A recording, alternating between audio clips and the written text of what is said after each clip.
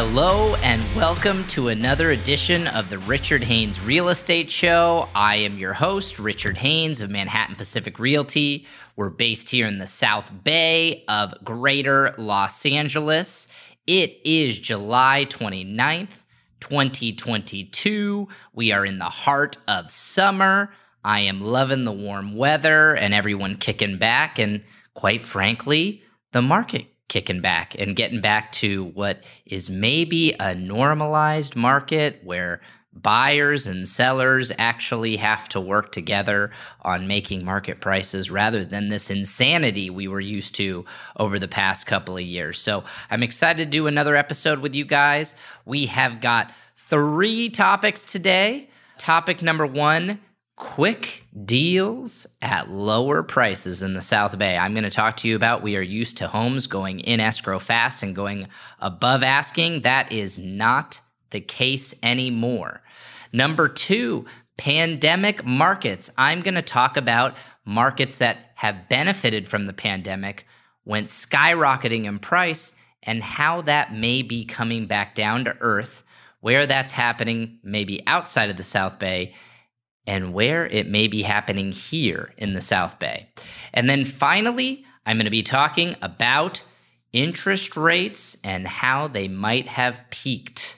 I am no expert in interest rates, and quite frankly, every time I try to predict interest rates, I am way off, but I'm going to talk about how they might have peaked. So I'm not making a prediction, but I'm going to talk to you guys about that. So number 1, quick deals at lower prices. Number 2, pandemic markets and how interest rates may have peaked. So let's get into topic number 1, quick deals at lower prices. So what is interesting is, quite frankly, when people see a home that comes on the market on a Thursday or a Friday, is on the MLS for a weekend, and then goes to escrow on a Tuesday, a Wednesday, or Thursday, they go, hey, that was a fast deal, multiple offers, it's going over asking. The past 2 years, this pandemic marketplace, whenever you saw a place go into escrow under a week, you could assume that 9 times out of 10, it was going higher, and quite frankly, significantly higher. Quick deals at lower prices suggest quite the opposite, and we are starting to see that happen.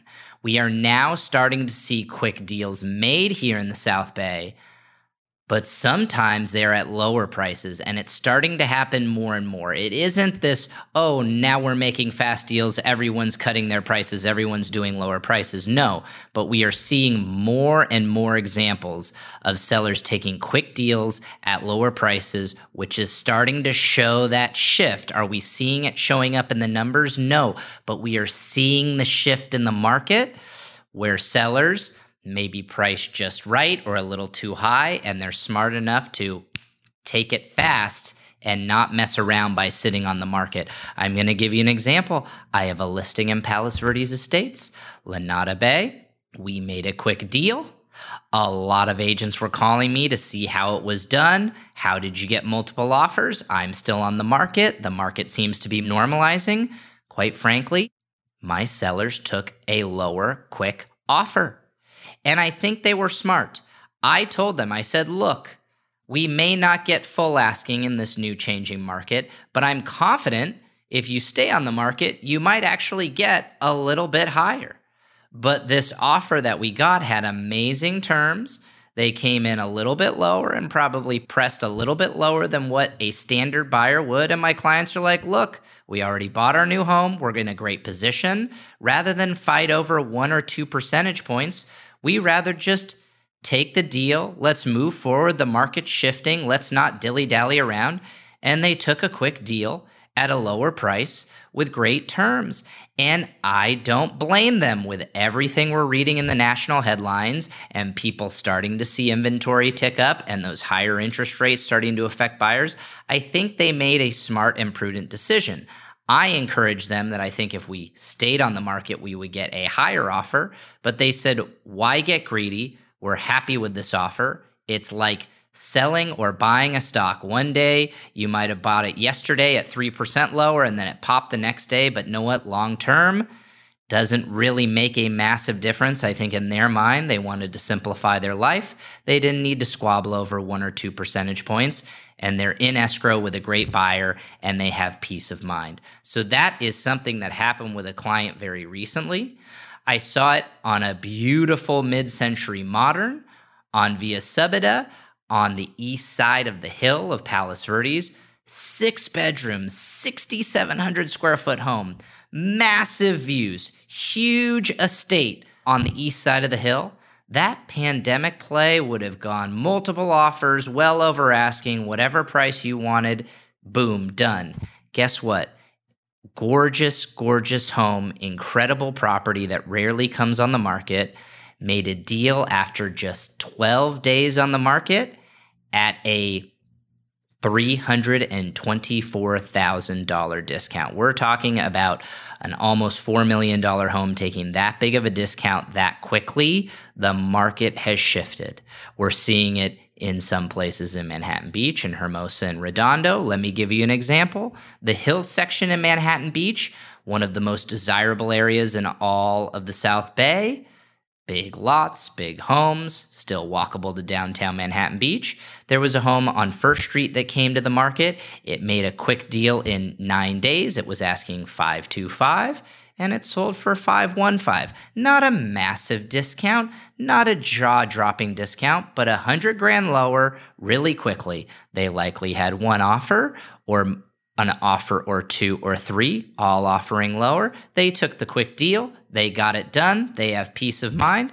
And the buyer's probably happy that they got to negotiate a little bit off the top. So we are starting to see quick deals at lower prices more and more and more. And let me tell you, when I looked at some of these quick deals, if you look at my blog post that I posted just yesterday, I went into this in more detail, but I took a sample of the past 10 days of closings. This was probably about 12 days ago.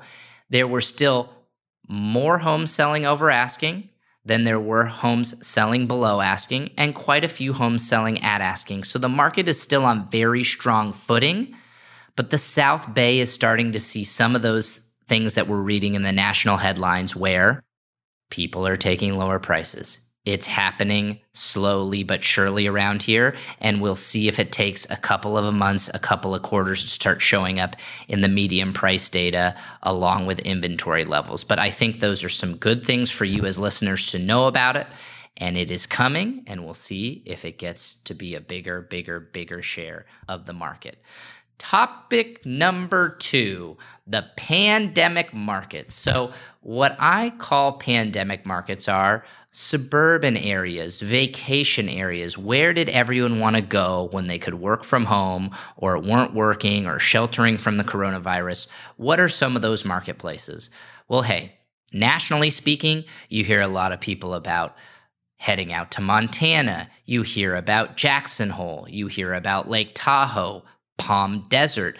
Those were vacation areas that were second home areas that became work from home, study from home. Let's relocate there and live our life remotely. Those markets, Palm Desert went crazy. Lake Tahoe went crazy. Jackson Hole was insane.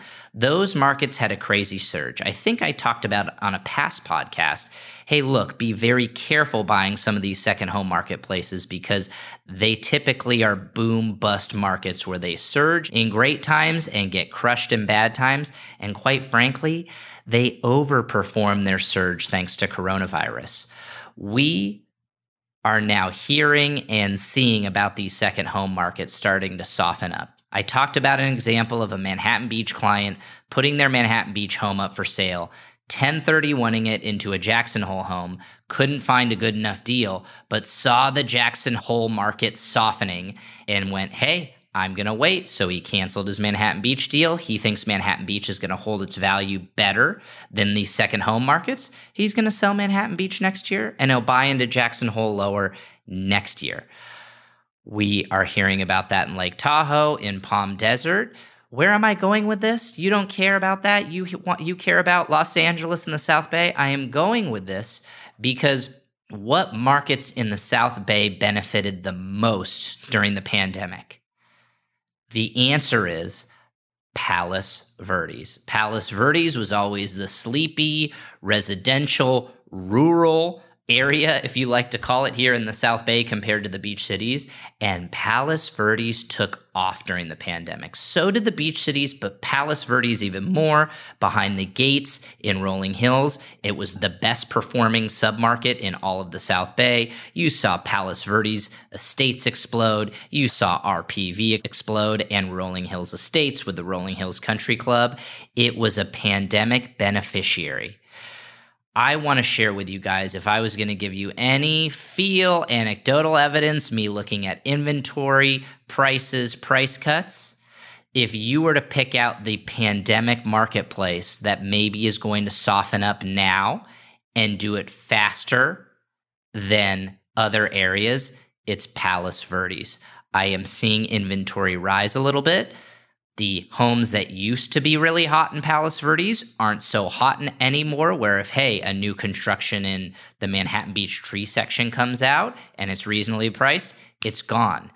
The more desirable homes in PV that were making record prices, I'm seeing that soften up. And I do believe, just like you saw pandemic stocks like Zoom and DocuSign and not profitable companies all coming back down to earth and crashing.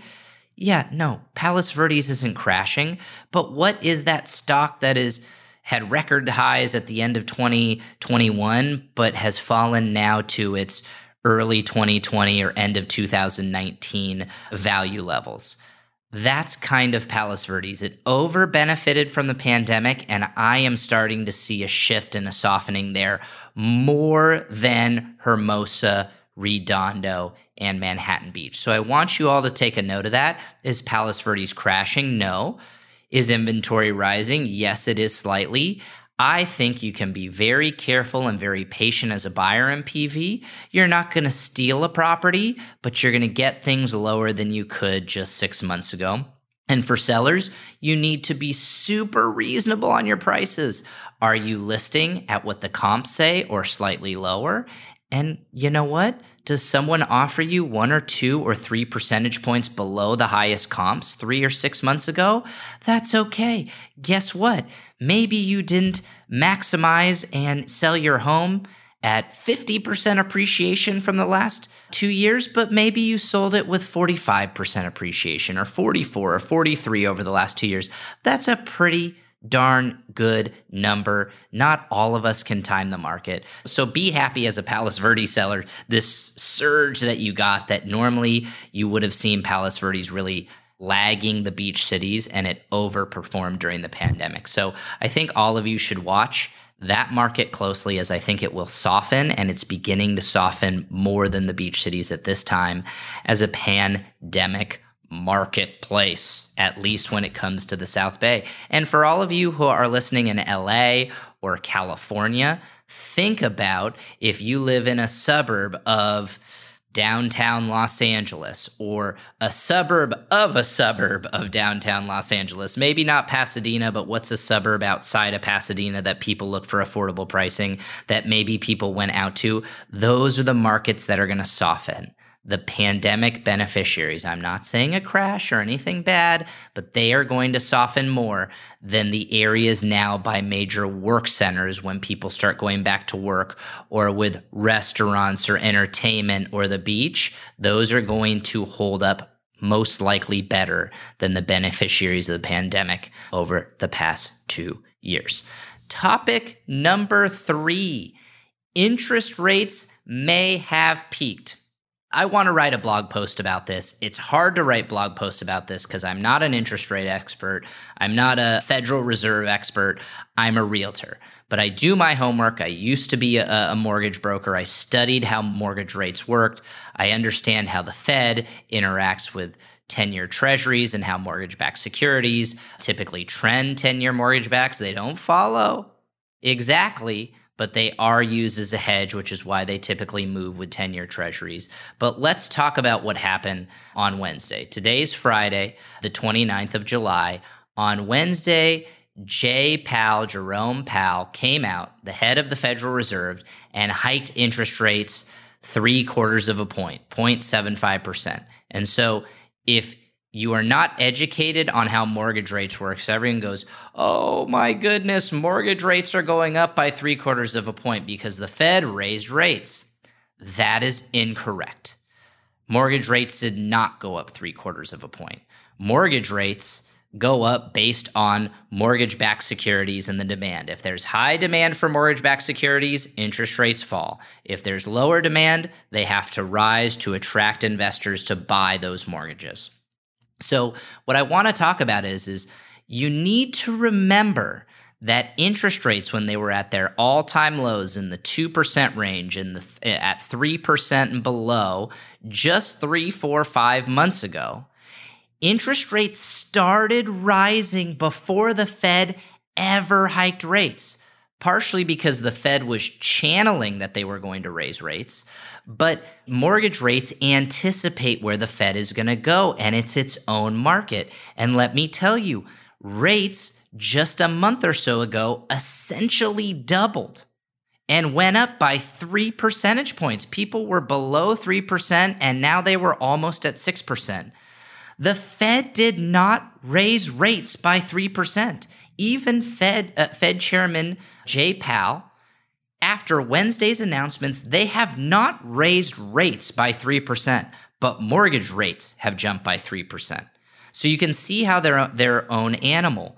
But let me tell you the most important thing that Jay Powell said on Wednesday. He raised rates by 3/4 of a point, but he said, we think we are seeing signs that we are winning the war against inflation. Commodities are coming down. We have seen that with lumber and building materials coming down. They are seeing Target and Walmart announce that they bought way too much inventory that was pandemic driven, and now they have huge gluts of inventory, and they are going to have big time sales. We are seeing that the ports are maybe opening up. I'm not an expert on that, but some people have said that to me. There are things that are starting to show that inflation is, I guess the right word would be leveling off, as I've used it at another blog, and that they may be winning this war against inflation. So he said, we are not indefinitely going to raise rates next meeting, but we are going to be data-driven and see what happens. So what happened after Wednesday? Well, Thursday, I had one of the lenders I work with from Chase Bank call me and said, hey, Richard, I know you heard about the interest rate rise, but rates have actually fallen by 1/4 of a point, and some of our products even more. And we were at close to 5% on some products, and now we're at 4.25%, and at some 4%.